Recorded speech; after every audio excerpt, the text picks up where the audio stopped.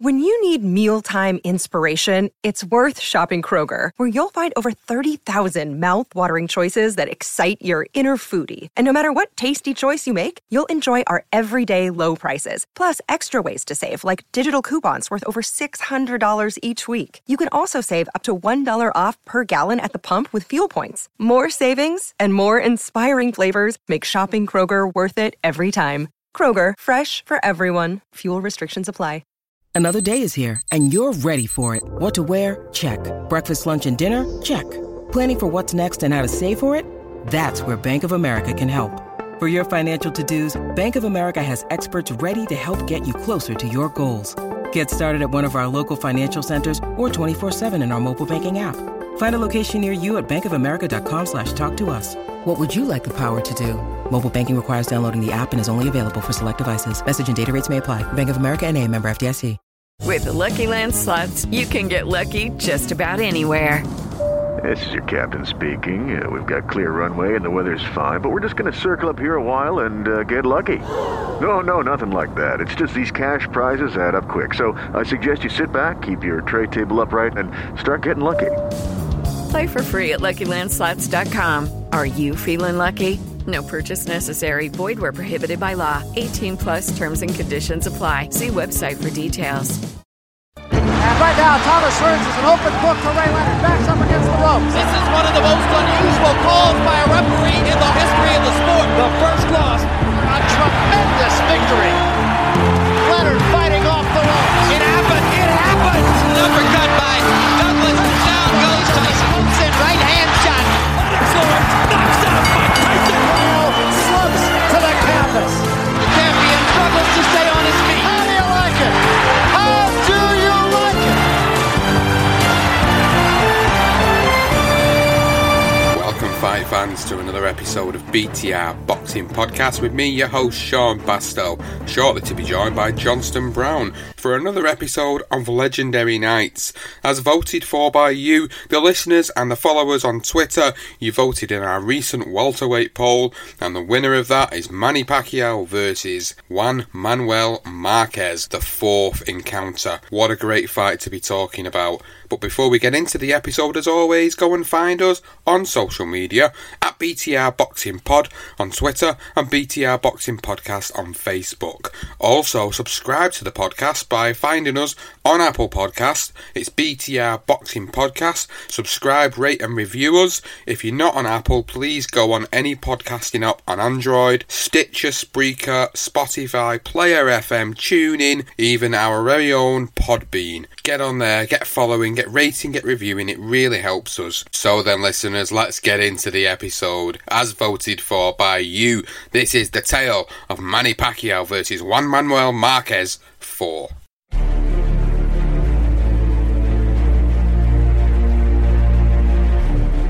So, Johnston, this is the tale of Manny Pacquiao versus Juan Manuel Marquez, the fourth and final encounter in their saga. And great pick from yourself in that poll, in a great poll as usual. And I'm really excited to be talking about what was an epic encounter between these two fighters. Same here, mate. Really, four great fights from two excellent fighters, world-class fighters, let's be honest.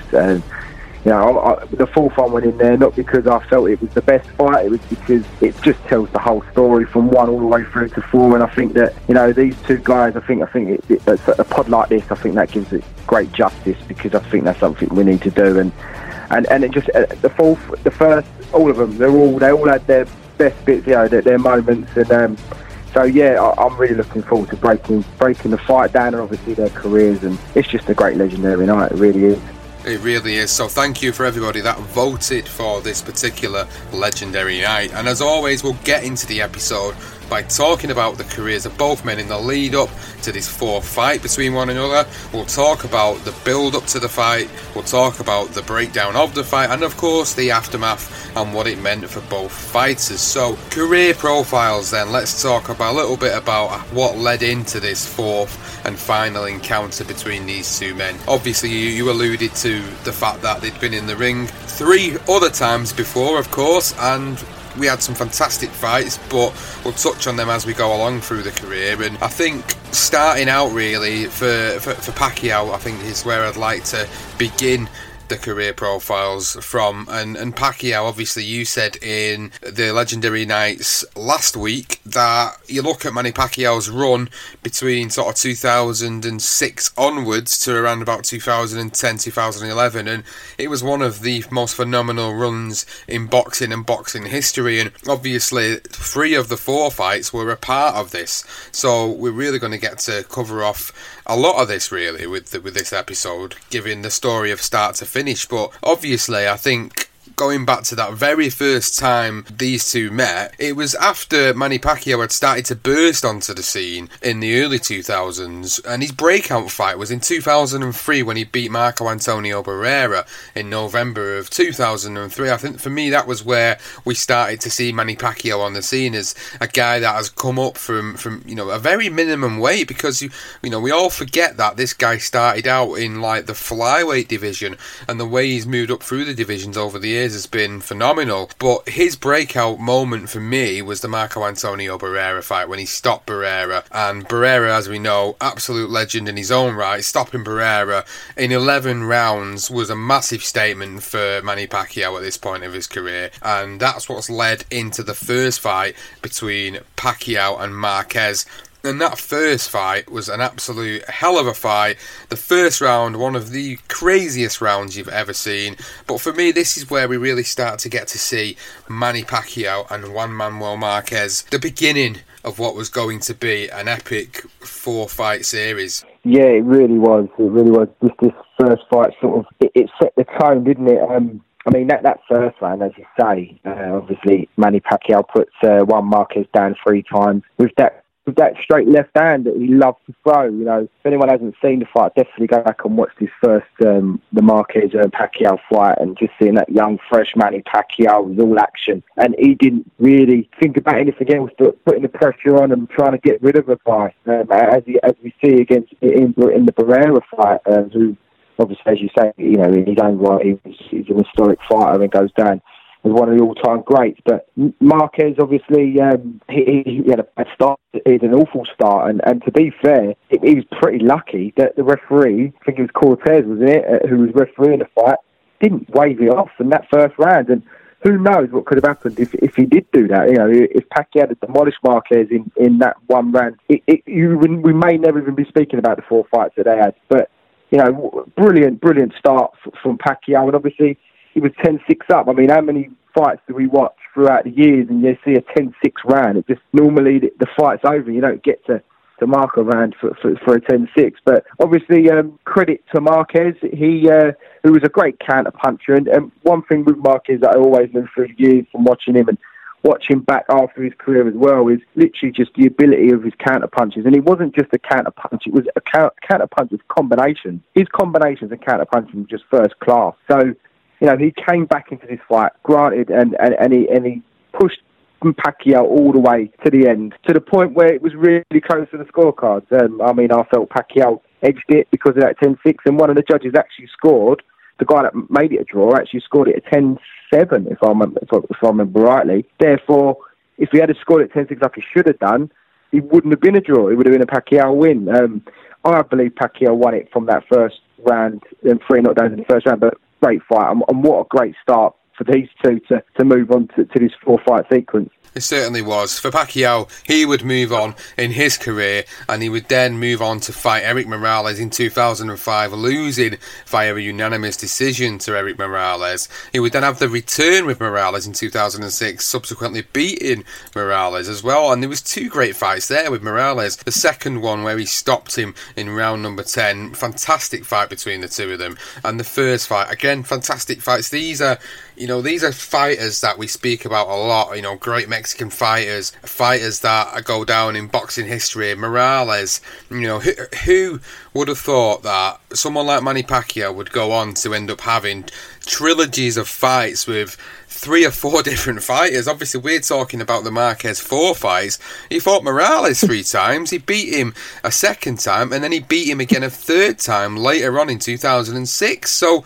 it's absolutely crazy to think about that there's not many people in boxing that I know of that I've gone on to fight 2 or 3 different fighters at least 2 or 3 times. Manny Pacquiao is definitely one of them. Sugar Ray Robinson might be another one springing to mind, but there's not many of them. Definitely not many of them. So he goes in, beats Erik Morales, 2006. 2007 comes around, and who does he fight? None other than Marco Antonio Barrera yet again. Yeah, it just says a lot about Manny. I mean, after that first Erik Morales fight, I will credit Steve Bonsis because he was the one that picked up on this and something I was listening to before. Is the win sequence from that point, from that first loss to Erik Morales. What he did do, which Freddie Roach picked up on, is that with Morales in that first fight that Morales won, he was able to just to avoid that straight left hand, which was just it was the shot, it was the money punch.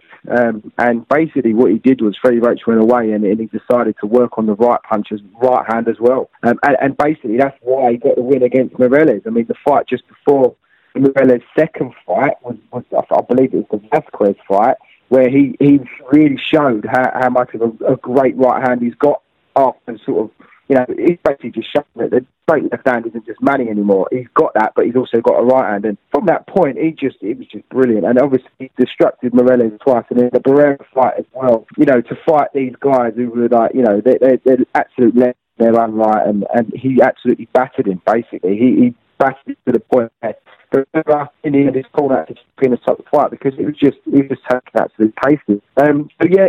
And then obviously moved on to the one Manuel Marquez second fight. Which is the fight you said out of the 4 fights that we've seen between these 2 fighters was probably the best one as well. And I personally like the first one better. That's just my personal preference in terms of the fights between these. But this second fight, absolutely fantastic fight. The first fight was a draw. The second fight was a split decision win for Manny Pacquiao. And again, we've talked about this off the air loads of times about Pacquiao Marquez and should Pacquiao have won this second fight? Should he have won the first fight? Should Marquez have done enough to win the first?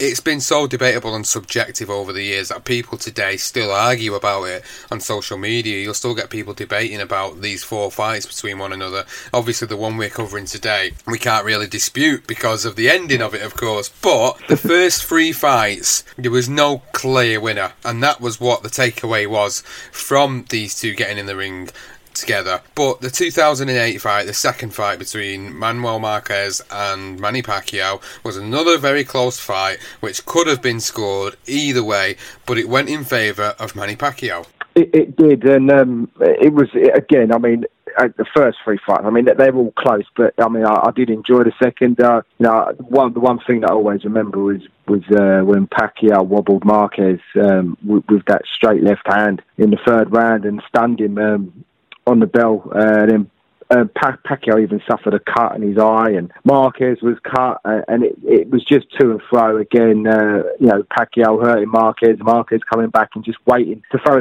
the counter combinations, if you like. And I think probably the problem was that the judges tend to like the aggressive fighter, clearly, because Pacquiao was getting a nod in these fights, whereas Marquez was a very, very... you're going to talk... We talk about sort of the naughties. Marquez is probably one of the best counter punchers around, and that beautiful right hand and the uppercut. He had loads of arsenal in his locker. And the thing is with Marquez as well, he's a late bloomer. He didn't win a title, but we will move on to Marquez, obviously. Yeah, a great second fight, and I think Pacquiao won it for me personally. I just think Pacquiao did enough, and I think the knockdown won in the fight. Interesting take on it, and obviously a lot of people may argue with it because obviously people are very subjective about these particular fights. But as he moved on from there, Pacquiao goes on this, carries on with this phenomenal run. So a few names to throw out here of guys that he beat in the ring going on this phenomenal run before he eventually come up against Tim Bradley. So David Diaz was after the Marquez fight, then he beat Oscar De La Hoya, then he beat Ricky Hatton, Miguel Cotto, Joshua Clottey, Margarito, Shane Mosley, and the third fight with Manuel Marquez. Right, yeah, Manuel Marquez, yeah, the third fight. Now, this for me, Marquez was a clear win for him. I can't believe that any of the judges would have gone for Pacquiao in the third fight. It makes me wonder. I mean, for me, I had it as a 115, 113, if not probably a bit more in Marquez's favour. I think Pacquiao even knew he lost that fight in the third one. The way he reacted at the end, and even in the press conference after, he couldn't believe he got the result. No idea how he got a majority decision. For me, Marquez done enough to win that night, and whether the first two were controversial, I don't think this one was. I just don't see how Manny won this fight. But you know, it is what it is. It goes down in history books now. But obviously, the funny thing with it is that obviously we moved on to the Timothy Bradley fight after the Marquez fight, and I thought he absolutely battered Bradley. And I think I'd give Manny Pacquiao about 10 rounds over Bradley. And then what happens? He gets robbed. So you know, we all talk about football, and you know, everything sort of tends to even up at the end of the day. It happens in boxing as well, because I believe Marquez deserved to get that win against Pacquiao, and I believe Pacquiao deserved to beat Bradley. But you know, this is what happens. This is boxing for you. It certainly is. You're right, and it was like instant karma for winning over Marquez in 2011 to then getting beat off Timothy Bradley in 2012. It made sense, really, for them to go for a fourth fight, because they were both at the point in their career where they needed this big definitive ending to the saga, really, and obviously with the first fight being so close and ending up a draw, and then the second fight and then the third fight, and you know, there was no definitive clear winner really out of all of the fights that had took place up until the fourth fight.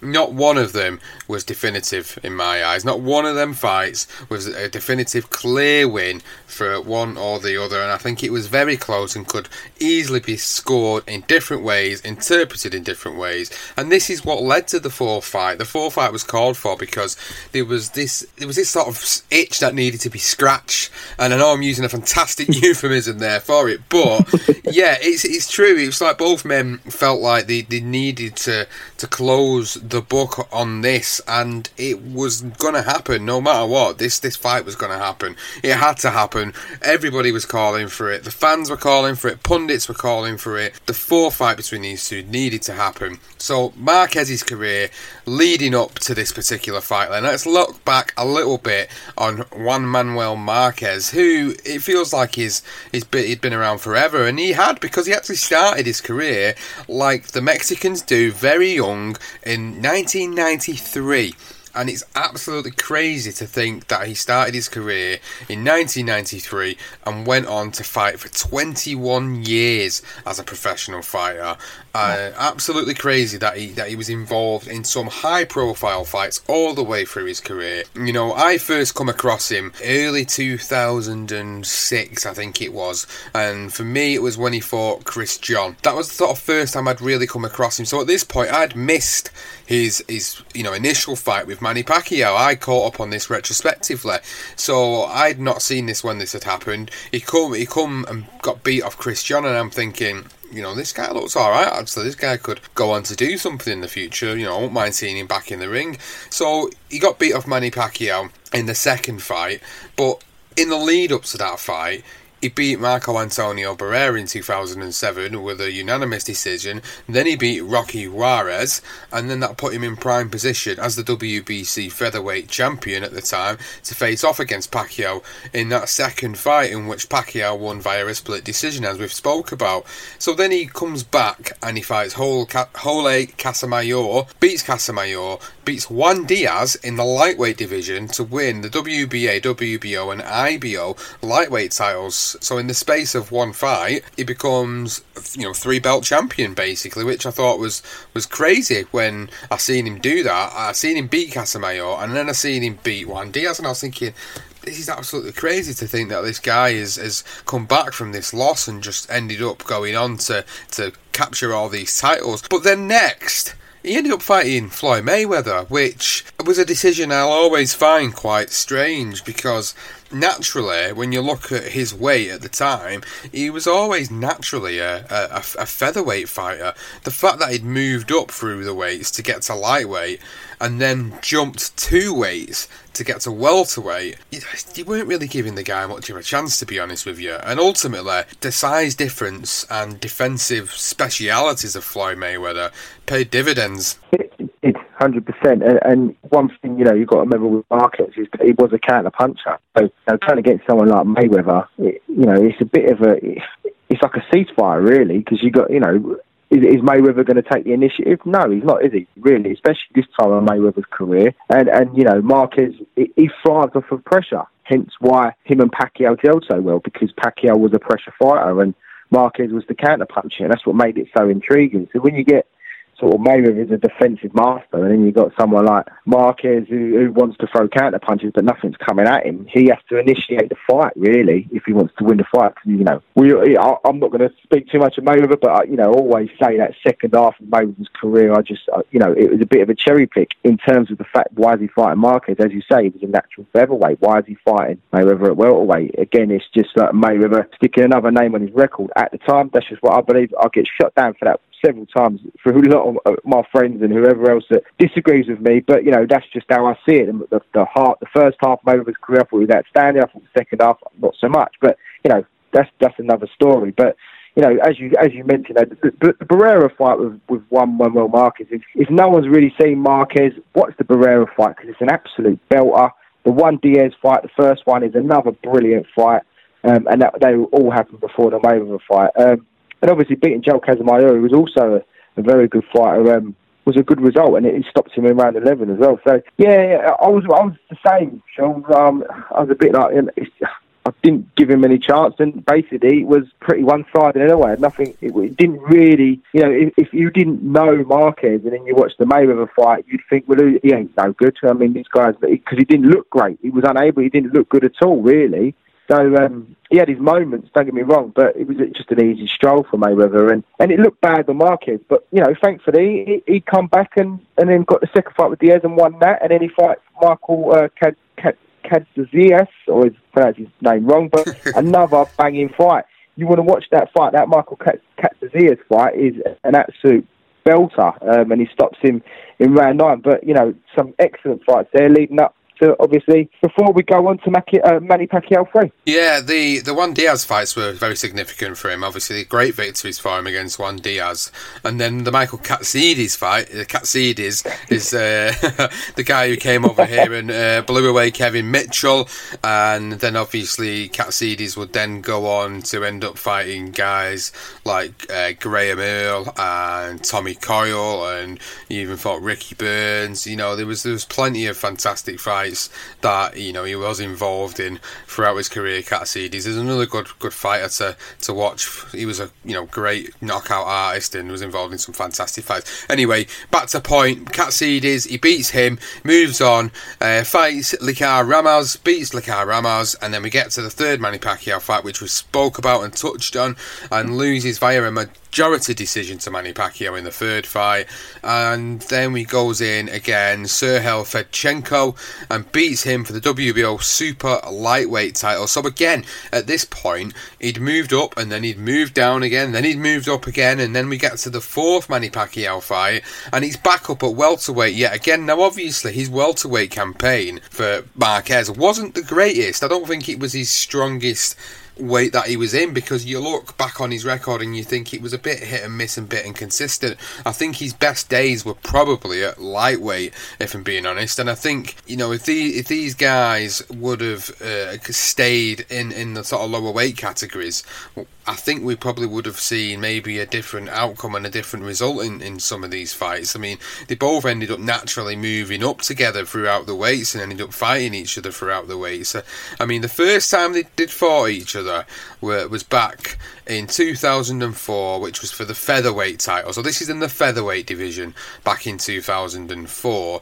Let's move on to the second fight and look when they fought again. When they fought again, it was for the super featherweight title, so it was a weight category up. And then the 2011 fight was all the way up in the welterweight division. They never actually fought each other at lightweight or super lightweight, which was a bit crazy, really, because you would have thought the lightweight or super lightweight divisions were where, for me, both of them was, probably at the absolute physical peak prime conditions, and that's kind of where I saw them both at. I mean, people may argue this point because of what both men kind of went on to do retrospectively in their careers, but I never got to see that opportunity for these two guys to fight in them divisions, and I don't know how much difference 7 pounds up or down would have made between the lightweight and super lightweight divisions, but I would have loved to have seen him go there at a more natural weight, because I don't feel Marquez was naturally a welterweight, and I think the inconsistency shown when he did step up to fight in the welterweight division against the elite level guys. He struggled, I think.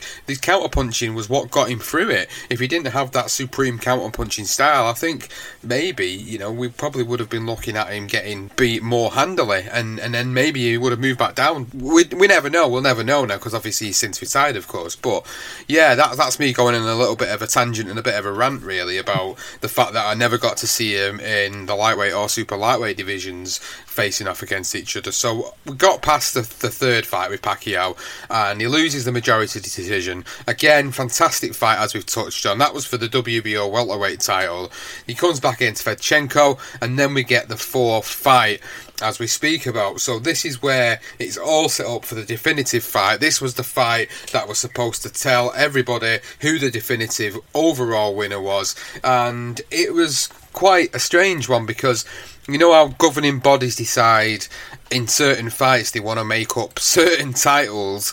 This was one of them. This was one of them because unofficially the fight was decided as a WBO champion of the decade. So they'd kind of made this title up unofficially as whoever won this fight was going to be the champion of the decade. Anyway, let's move on to the build-up. Let's move on to the build-up before we start ranting about anything else to do with governing bodies and titles. So, build-up then. Before we get into it, we're going to 2012. Let's talk about 2012 as a year. Let's throw a few fun facts in about 2012 and what also happened in the year of 2012. Yeah, I thought it'd be quite nice to add a little segment in terms of what 2012 was happening on the sporting highlight front. So obviously 2012 we had the Euro 2012 where Spain beat Italy 4-0 in the final. They won the European Euros, basically. Chelsea won the Champions League as Bayern Munich. I'm sure the Chelsea fans will be able to put that one in.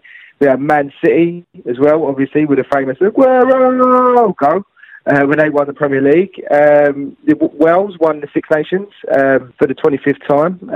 The World Series in baseball, because for the American fans, was won by San Francisco Giants. Miami Heat won the NBA Finals. Los Angeles Kings won the Stanley Cup.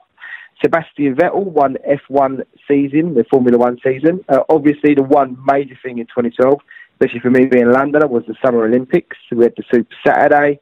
We also had Bolt breaking all sorts of history, winning the 100 and the 200 metres and the 4x100 metres consecutively in two consecutive Olympics, Bradley Wiggins winning Sports Personality of the Year.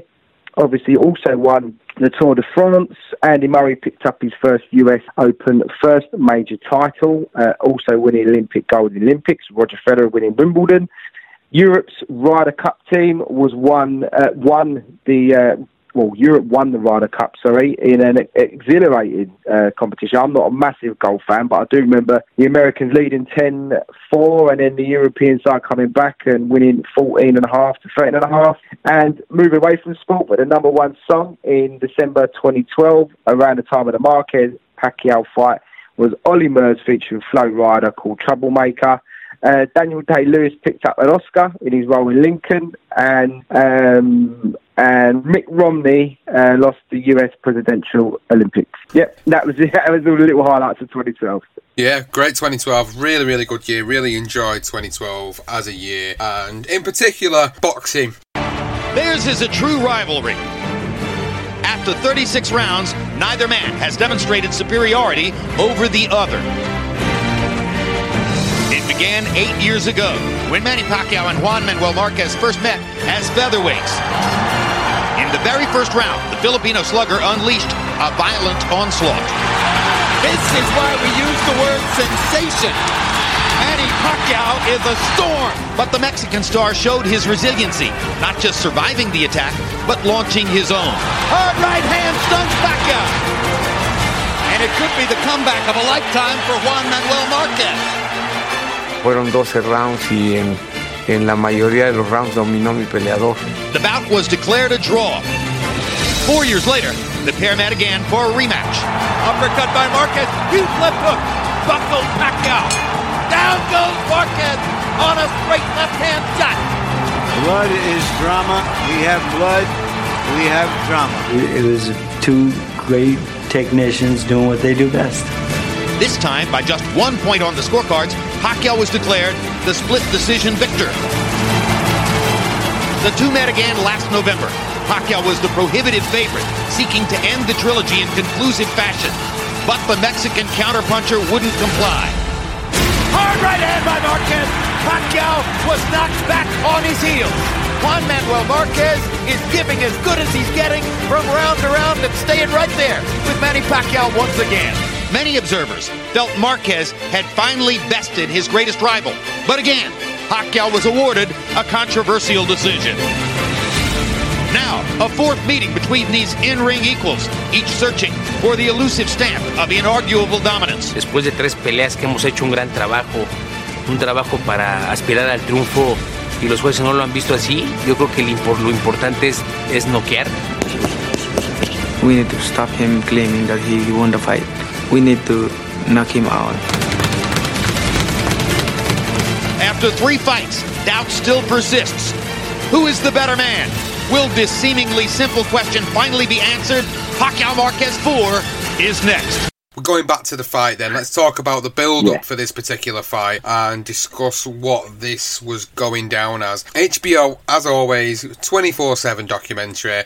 Can't argue with them enough. It's such a shame that we don't get to see this anymore because obviously there's no boxing on HBO anymore. That's now finished as of last year, unfortunately. So as a result of that, we get to see the insight into both camps, as always, about what's going on in camp, what's been going on in camp, adjustments made from each fight, highlights of each fight, both trainers talking about it, both fighters talking about it. And it just hypes it up, and for me, it made what was going to be an epic fight very significant, and it really got me engaged in it. I remember staying up to watch the fight, but I watched all the 3 episodes leading up to the fight on the night, and I felt like, I'm really pumped for this now. I really think like this is going to be another close fight, and it's going to be another distance fight, and boy was I going to be wrong about that one, of course. But this was going to be, for me, one of the greatest fights of 2012, and I was really excited for it. You got to remember, in 2012 as well, Cal Froch absolutely decimated Lucien Bute. So that was one of the performances of 2012, in world boxing, the way Cal Froch was written off and he came back and beat Bute. So,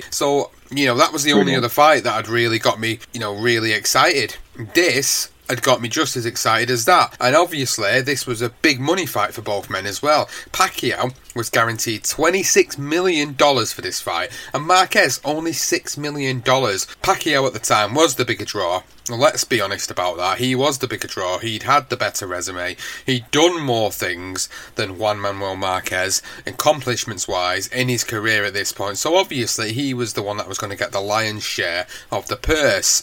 Now, as I alluded to a little bit earlier on, the WBO decided that they were going to give the winner of this fight a Champion of the Decade Championship belt.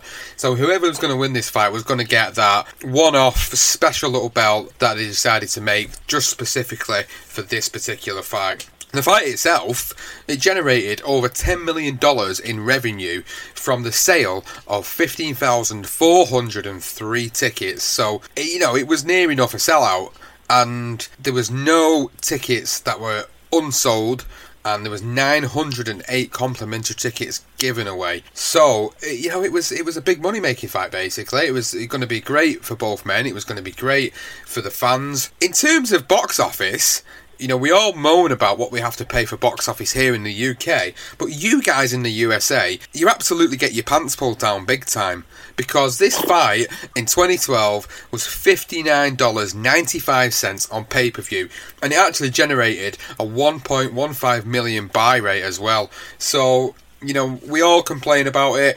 If I remember rightly, for us in the UK, this was actually on, I don't know if it was on Box Nation. If it wasn't, I might have even just streamed it somewhere. I can't remember. It was 7 years ago.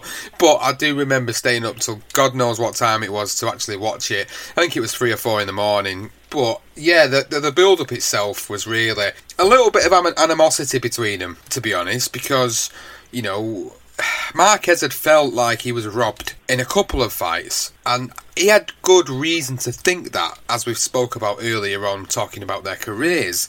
There was good reason to think that maybe he was a little bit hard done to in some of the fights, and fans and pundits had their own version of how the 3 fights went down originally. But Pacquiao, as sort of humble as he is, doesn't really like to get involved too much in the trash talking.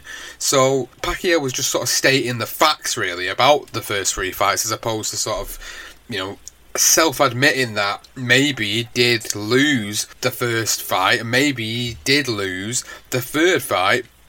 Well, that's what a lot of people think. So it was really setting it up nicely for what was going to be an epic bout, and I was really, really excited for this particular fight. What about you, Johnston? Going back to 2012, going back to the 4th fight between Pacquiao and Marquez, the build-up to it, what did you think? Yeah, I was keen to watch it.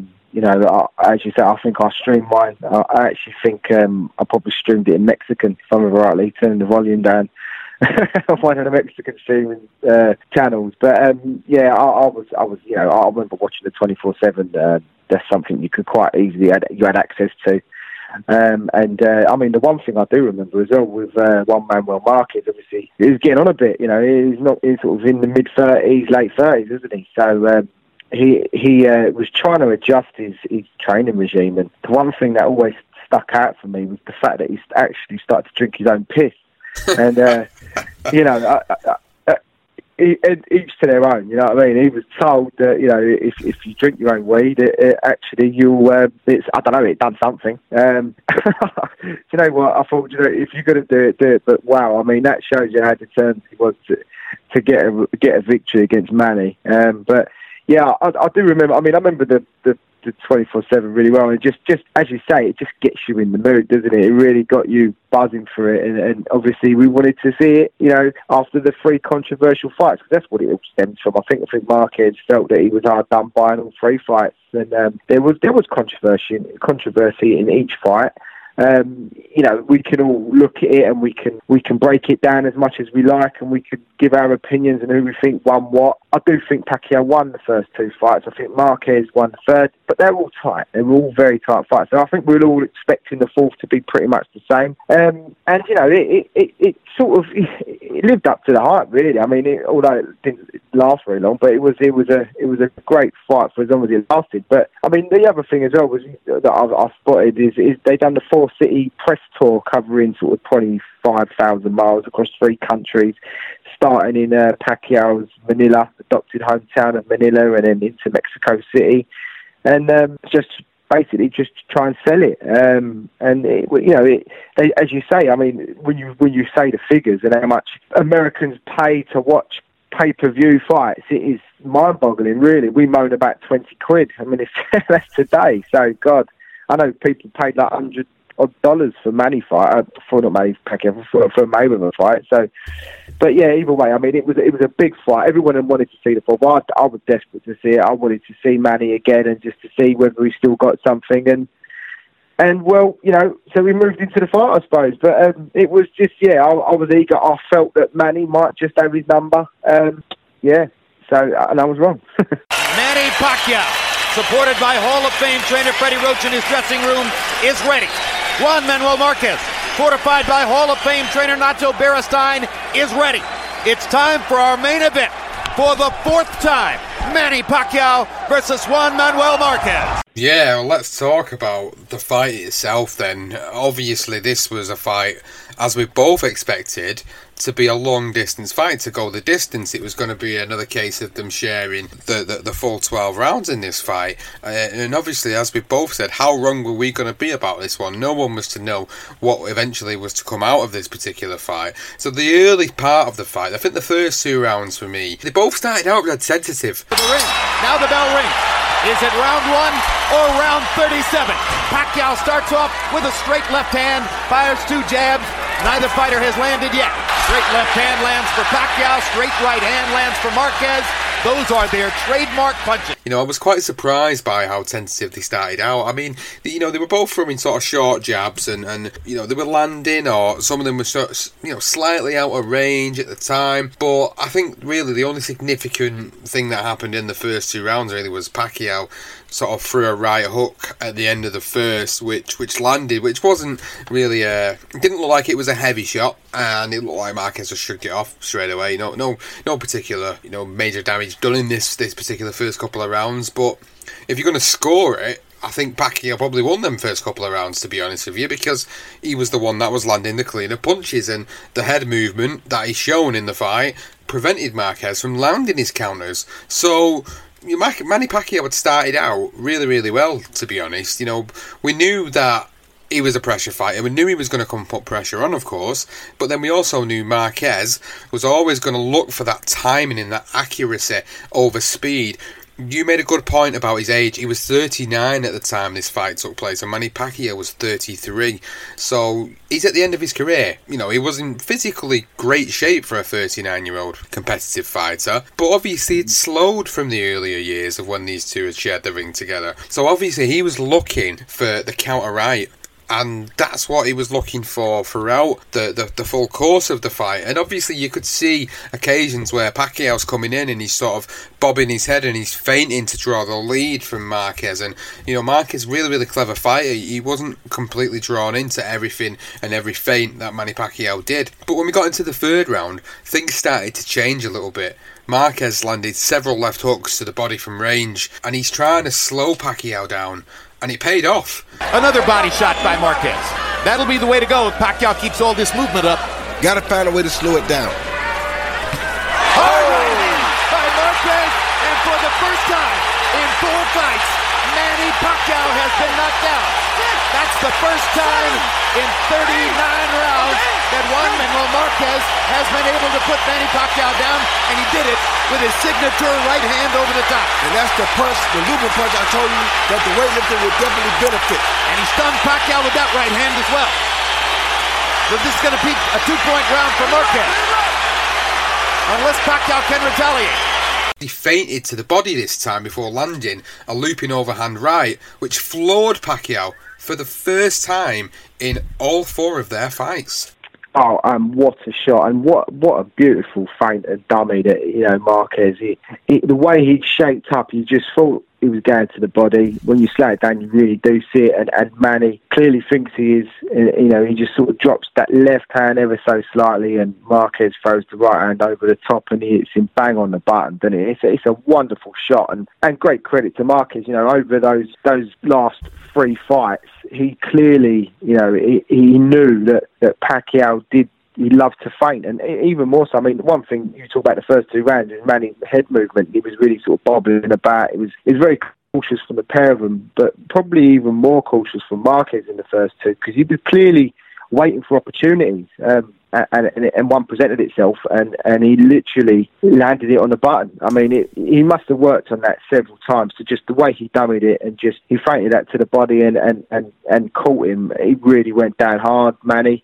Credit to Manny, though, he got back up and he was back on the front foot, and he was trying to basically just show that he wasn't that hurt, and he's going to turn this into a bit of a war. It turned into a bit of a dramatic moment at the end of that third round, and you're sort of thinking, okay, well, Pacquiao's gone down, but he doesn't look in bad shape. And then obviously, you know, moving into the 4th round, Pacquiao lands several jabs. Marquez, he looked sort of determined, and he was, you know, he was ready to just, again, as you say, he was looking for those counter punches and looking for those openings. And Manny attacking, but kept leaving himself open to some jabs from Marquez. And the pair, you know, they traded shots in sort of little explosive bursts before sort of, but Manny was, I don't know, he looked a bit anxious as well. I don't think he was, I know he had a lot of things going on politically as well, because obviously this is the time when he's sort of trying to push to be a senator. So obviously I do believe that he had other sort of distractions, and he sort of, that 4th round, it didn't look great. Although he was obviously hurt still, probably a bit buzzed. He fought on and he looked decent. For me, I thought from that point it was. I thought it was a draw round. I had it quite even in that fourth round. But with Pacquiao winning the first two and then obviously the knockdown, it was even. I had it even going into that fifth round. The fifth round was a fantastic round, and it was actually voted for as Ring Magazine's Round of the Year in 2012. It opened up with Pacquiao landing several hard left hands in the early going before breaking through and flooring Marquez with a straight left hand. Obviously Marquez, warrior, gets up, arises and answers with a massive straight right hand on the chin that wobbled Manny Pacquiao, and it was just an absolute phenomenal start to round number 5. Pacquiao hit Marquez with a flush left hand, and Marquez scarcely blinked. Means he's very focused, Larry. And he sees it coming, whereas in the earlier fights, he got hit by punches he probably didn't see. Well, you got to be careful, though, because once again, Pacquiao is sitting down on his punches, and Pacquiao is giving him some feints, and Marquez right there. And there goes the knockdown. Manny Pacquiao evens up the knockdown count as he puts Marquez on the canvas, or at least forces him to touch his glove to the canvas to score the knockdown in round 5. Now let's see if Marquez tries to retaliate down the stretch of this round. Well, there's just so many left hands you can take from Manny Pacquiao. Yeah, Marquez wasn't respecting the feints, and that's how Pacquiao caught it. Oh! Huge right hand by Marquez. Pacquiao was able to stand up. This may be the best fight yet. Yeah, this is a blood-curdling war so far. It was great for me. I really, I'm the edge of my seat at this point, thinking to myself, one of these guys are going to go. Are we going to see a 12-round fight? At this point, I was starting to think that one or the other is going to get stopped.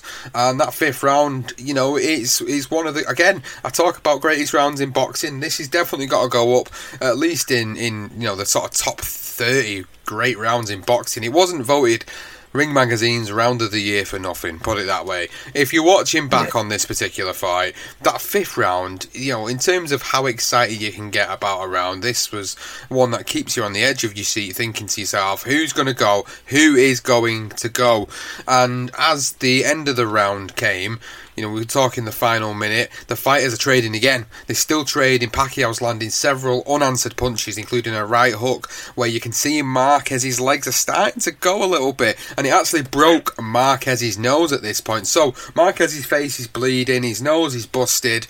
Marquez is starting to retreat for the remainder of the round, and the referee, Kenny Bayless, is taking a little bit of a closer look at Marquez at this point, because although it's a very, very close fight yet again, Marquez's face looks a little bit of a mess because of that broken nose.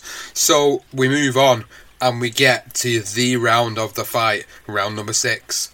Yeah, again, I mean, there was a huge amount of blood on Marquez's face coming out for that sixth round from that shot he took from Manny. And Manny obviously tried to close out that fifth, which was a brilliant round. Clearly, you was bang on someone, absolutely dealt with a round. So, Pacquiao coming forward now, he was sort of, he could taste the opportunity. He was ready. He was thinking, this is it. I think he sensed danger.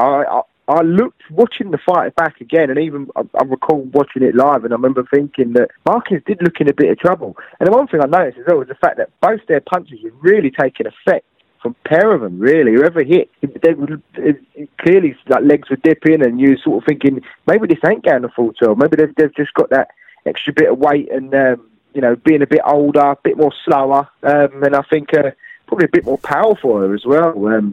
But yeah, it was another good round. Obviously, it was a brilliant round, the sixth round. But so like Pacquiao was, for me, I thought he was actually winning the round, that sixth round. And there was a moment. I mean, he threw a left jab, was doing most of the damage from Pacquiao, and then right at the end of the round, Marquez obviously he's in a bit of trouble. Pacquiao is sort of putting him under. I think he hits Marquez with a right. I think it might have been the right, or it might have been a left, but it was a left-right.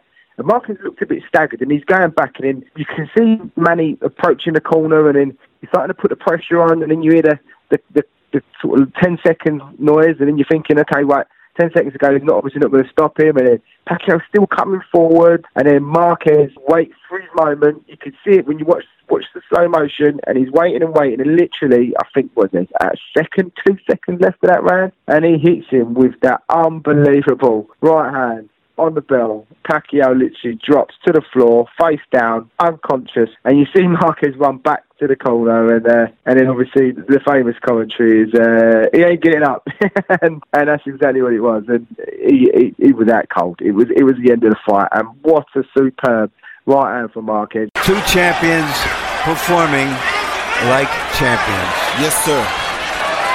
See those movements right there? That's what's causing Marquez the most trouble. Because when Pacquiao does that, Marquez doesn't really realize how close Pacquiao has gotten to him. Marquez was off balance again. Now gets his feet back and tries to roar back to nail Pacquiao with the right hand. Oh! That's another knockdown. He's not getting up, Jim. Will he get up? He's not getting up, Jim. He's not getting up. No, he's been knocked out. A sensational right hand knockout by a bloodied Juan Manuel Marquez. And that is the keystone moment of his career. Manny Pacquiao is still face down. And it may mean a fifth fight between Marquez and Pacquiao. The Marquez after always says that was the moment that he always waits for in all those 4 fights, and it wasn't just a fluke shot. It was something he see a lot, and Manny, when he throws that left hand, he drops it slightly, and Marquez sensed his opportunity, and he landed on the button, and he flattened Pacquiao completely out and face down and end off. That punch from Marquez was a punch sent from the gods. He timed it, and it was so accurate that Manny Pacquiao could not do a single thing about it. And it was a mistake that Pacquiao had made. He'd come forward, and you could see earlier on in the rounds as the fight was progressing that he was landing that counter right a few times. I think you see in round 4 and round 5, you could see he was landing that. So he'd obviously been working on that. But you'd think, Pacquiao wouldn't make the same mistakes, getting tagged with it constantly. But you're probably thinking as well at the same time that Pacquiao's feeling like the pressure that he's putting on Marquez, he can walk through what Marquez had, because we remember, they've both fought each other 3 times before this, so they both know what each other are capable of. However, all it takes is one perfectly timed punch to knock any man out, and this was one of them punches. The way Marquez ducked under the second jab of Manny Pacquiao, unloaded that right hand right on the bell, straight into Pacquiao's mouth. Pacquiao's head snaps back, face first on the floor, as you say, and Roy Jones Jr. uttering them fantastic commentary words. It was just an initial reaction, and I love when you get initial reactions like that are just non-biased and to script. This was off script. This was, he's not getting up, Jim. He's not getting up, Jim. He's not getting up, Jim. Jim Lampley goes, no, he's been knocked out. And then that's kind of like, wow, you kind of sat there in disbelief, thinking to yourself, you cannot believe what you've just saw. You didn't think you were going to see it. None of us thought we were going to see this. But Marquez is running around the ring like a headless chicken, because this was like a defining moment for him. No matter what we say about Marquez and his career, this was his defining moment in his career for me. Forget about them world titles, although they're fantastic honours, and he's very, proud of winning all them world titles. I can guarantee this is probably the defining moment in his career, and if you ask the guy the question, I can guarantee he'd sit there and say, yeah, when I knocked Pacquiao out clean, that was the greatest moment of my career. Forget the titles, knocking Pacquiao clean was for me probably the defining moment of Manuel Marquez's career, and I really, really enjoyed the fight. I was shocked that Pacquiao lost. I didn't have any bias towards any of the fighters, so I wasn't really too fussed if any of the fighters won. I wasn't fussed if Pacquiao won, and I wasn't fussed if Marquez won. I just wanted to see a good, clean, skillful fight, and that's what we got, and I really, really enjoyed it. And it's just absolutely crazy to think that Marquez had all this, I wouldn't say animosity towards Pacquiao, I'd say frustration about the results that he'd received in the past fighting Pacquiao, and he felt like he'd won at least 2 of them fights that they'd been involved in, and for him to go and put a statement like that in against Pacquiao was absolutely fantastic. And obviously we get to the post-fight interviews, and the commentators on HBO are starting to suggest that maybe Pacquiao should retire to focus on his congressional career, but Pacquiao, dismissive of that in his post-fight interview, was talking about the fact that if they want a fifth fight, they'll go for a fifth fight. And, I think it was very, very close to actually happening at one point. And just imagine what we would have got if we would have got a fifth fight between these two. Man, that just would have been immense. And unfortunately, it never happened. It never happened. As we move into the aftermath of this particular fight, we never got to see that fifth fight. I think people still called for it all the way up until Marquez decided to retire. And Marquez's career finished after beating Manny Pacquiao. He lost to Tim Bradley Jr. the next year in a challenge for the WBO welterweight title in a very close fight, which he lost on split decision as well. And then his final fight was in 2014, facing off against Mike Alvarado in what was an absolute great win for him. Really, really enjoyed him. It was good to see him eventually retire, to be honest with you, because at the time he'd retired from the ring, he was 40 years of age, and I think he'd given everything to boxing. As I said earlier, 21 years he spent in the ring. He'd fought, what was it, something ridiculous like 65 or 64 fights and 40 knockouts on his record. The guy had been and won titles down in the featherweight division. He'd won titles in the welterweight division. He'd won titles in the lightweight division. This guy had achieved a lot for a Mexican fighter. And again, he's regarded as one of the greatest Mexican fighters. If you're doing like a top 10 of Mexican fighters, Marquez is in there. It's subjective as to where you'd put him, but he's definitely in that top 10 of greatest Mexican fighters of all time, and one of the greatest defensive Mexican fighters of all time, I might add, as well. Oh, absolutely. I think in the era as a whole, in terms of his counter punching and the way he could throw them combinations, it's hard to sort of say anyone's better than him in the noughties, especially. I thought he was outstanding at it, and It was unfortunate. I mean, the funny thing is sort of looking back on his career, there was an opportunity when he could have fought Prince Naseem Hamed at featherweight. When Hamed had the WBO title, he actually became a mandatory challenger for Naz's title. Obviously, Naz went down a different route and fought Barrera instead. Obviously, we now know how that happened, but that would have been an interesting fight. Obviously, Marquez, for me, I think he was a late bloomer. I think Naz probably would have got rid of him because just Naz being he was so unorthodox and he wouldn't have been able to see the shots coming. And watching the Pacquiao fights, that was the reason why he was put down so many times, because he didn't see the shots coming, especially that left hand straight down the pipe, basically.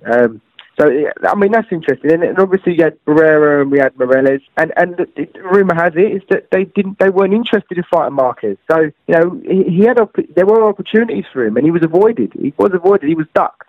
People today, if it was as it is today in social media, people would say that Marquez is being ducked. And that was basically how it was. And that's why it took him so long and he had to sort of fight on as late as he did to get these opportunities. And for me, I mean, he's had the last 3 fights of his career. Obviously, the Pacquiao knockout was a brilliant fight. I remember the Timothy Bradley fight as well. That was definitely on Box Nation because I remember watching that, and especially that last round as well. I remember Bradley going toe-to-toe with him. He deliberately didn't want to go toe-to-toe with Marquez because after watching what he did to Pacquiao. And then he did in the last round. And in the end, in the exchange, Bradley actually caught Marquez and he sort of went back on wobbly legs. And you see him smile because he was that sort of guy. He loved the war. He had that Mexican blood in him, and he just wants to just have a toe-to-toe with you. And as I say, his style was a counter-puncher. And he was one of the best. And the last fight, the Alvarado fight, was an absolute belter. I mean, I watched that again the other night. I forget how good of a fight that is. That is one of his best fights. And it's like he knew it was his last fight of his career, and he decided to have a tear up. And that was another cracking fight. But yeah, a fantastic fight, and one of the top Mexicans. He really is. He will be obviously put behind Morales and Barrera, but I do believe, like, when you read certain information, I do believe them two may have even just avoided him a little bit. Not disrespecting their legacy, but that's how good he was. But you look at Pacquiao's career, and Pacquiao's still going. Even today, he recently beat Keith Thurman, which was, again, crazy talk, really, when you would have thought about that a couple of years ago. So after losing to Juan Manuel Marquez, he came back and he went on a little run before bumping into Floyd Mayweather Jr., which we'll speak about briefly in a minute. So he beats Brandon Rios He beats Timothy Bradley, gets the revenge over Bradley, beats Chris Algieri, and then we get the super fight, the fight that we've all been looking forward to, the fight that happened 5 years too late, and everybody was excited for this. We was all genuinely really looking forward to seeing what would happen between these two fighters, Manny Pacquiao, Floyd Mayweather.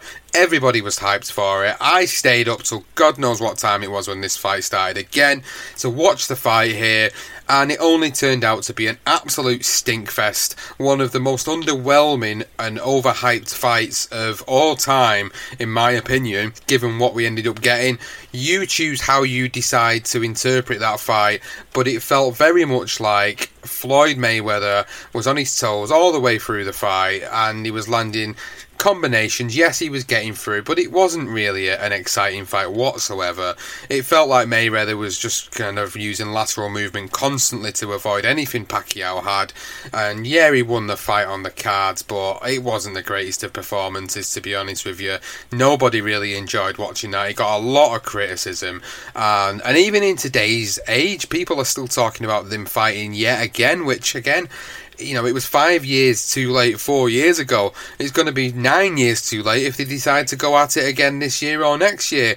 So Pacquiao moves on after that. He decides to come back and he beats Tim Bradley again and beats him for the WBO International Welterweight title, beats Jesse Vargas, loses in a controversial decision to Jeff Horn over in Australia, and then comes back and beats Lucas Matisse, and then this year, Adrian Broner, and then most recently, Keith Thurman on the 20th of July 2019 for the WBA Super World Welterweight title. The 40-year-old going in there against the 30-year-old, the 10-year difference. Thurman supposed to be one of the elite fighters of the division, and Pacquiao beats him, and it looks like we're going to get at least another year out of him.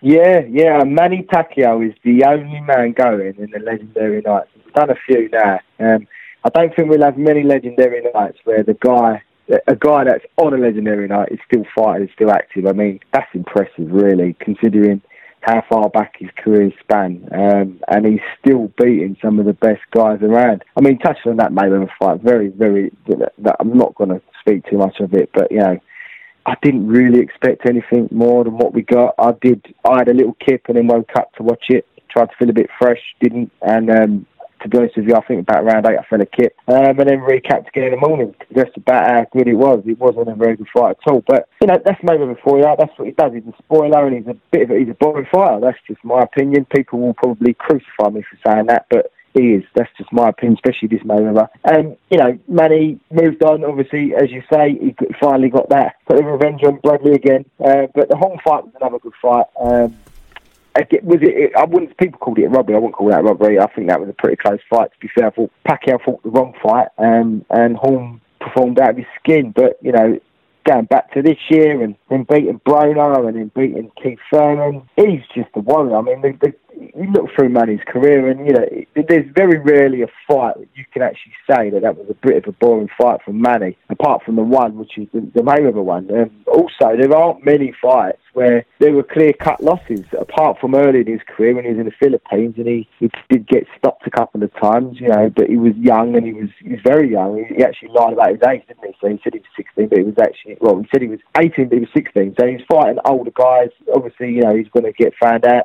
But either way, the point I'm trying to make is the only guy that ever really beat Manny Pacquiao convincingly is Juan Manuel Marquez. So, you know, it makes this legendary night even more sort of important, really, in terms of Manny Pacquiao's career. But, yeah, will he go on? Is he going to fight Terence Crawford? I mean, could he do it? Could he beat Terence Crawford? I won't be betting against him again. I wouldn't be surprised if he did. I tell you what, I wouldn't bet against him either, and I didn't really bet against him against Thurman. I mean, I objectively spoke about it, and you spoke about it as well, and we both felt like there was a chance that he might actually upset the apple cart, and he went in there and did that, and my word, what an emphatic win for him over Keith Thurman. A split decision, yeah, very, very close on the cards, but actually in reality, it didn't really turn out that way. It was quite one-sided, you know. I think for me, Manny Pacquiao is, you know, I think we've even spoke about this before in the recent episodes that we've done where Pacquiao has been involved in fights.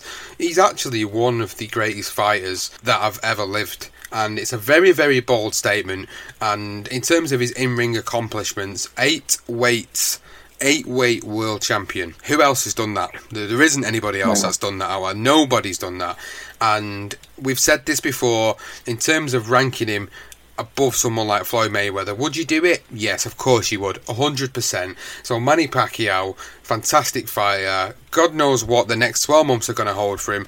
But for this legendary night, Marquez and Pacquiao going at it for a 4th time. Epic fight in 2012. Really, really enjoyed it. Great pick from the listeners and the users on Twitter that voted for this particular episode to be recorded. I thoroughly enjoyed doing it, Johnston. I think it was a great one to look back on, an emphatic ending to the fight, and great to sit down and speak about one of the greatest fighters that I've ever set foot in the squared circle. Yeah, and the other thing I would have said is it's a privilege to actually witness one of these greats.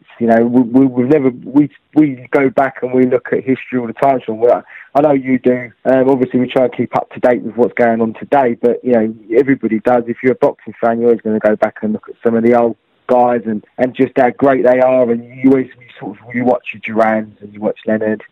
And you watch even going as far back as Sugar Ray Robinson or even Jack Johnson, and you think, what would it have been like to have seen, Jack Dempsey in that open, with those hundreds of thousands of people when he fought, and you sort of you pinch yourself and think that Manny Pacquiao is still around, and he is that good. He is. I mean, people speak about how high regarded Roberto Duran is, and rightly so. But I would literally be him and Manny are pretty close for me.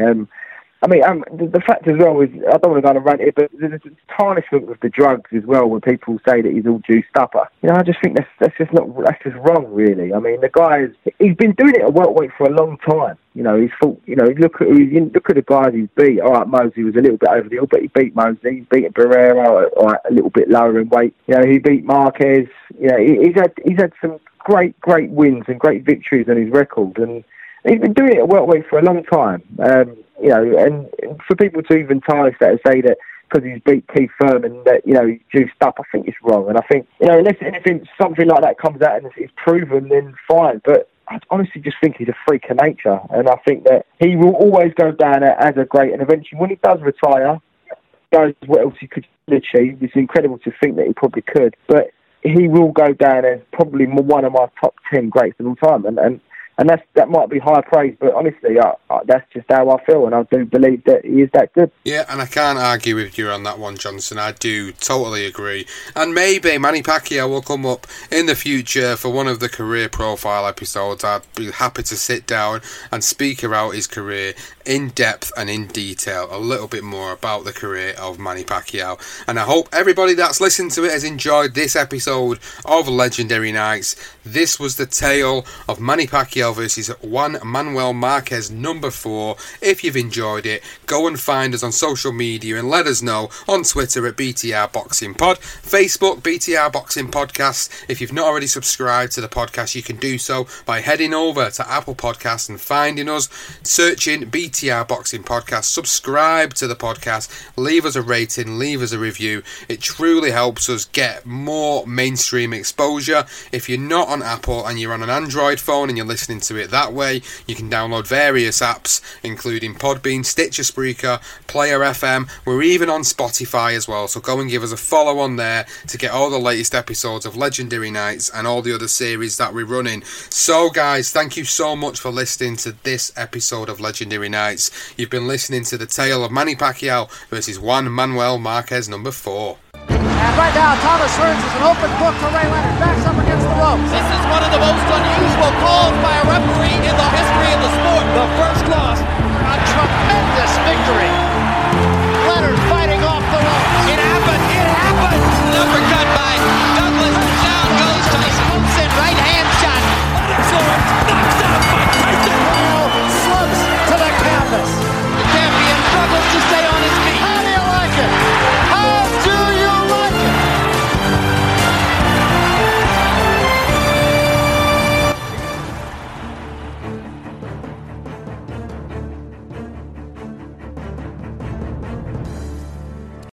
Sports Social Podcast Network. With Lucky Land Slots, you can get lucky just about anywhere. Dearly beloved, we are gathered here today to... Has anyone seen the bride and groom? Sorry, we're here. We were getting lucky in the limo and we lost track of time. No, Lucky Land Casino, with cash prizes that add up quicker than a guest registry. In that case, I pronounce you lucky.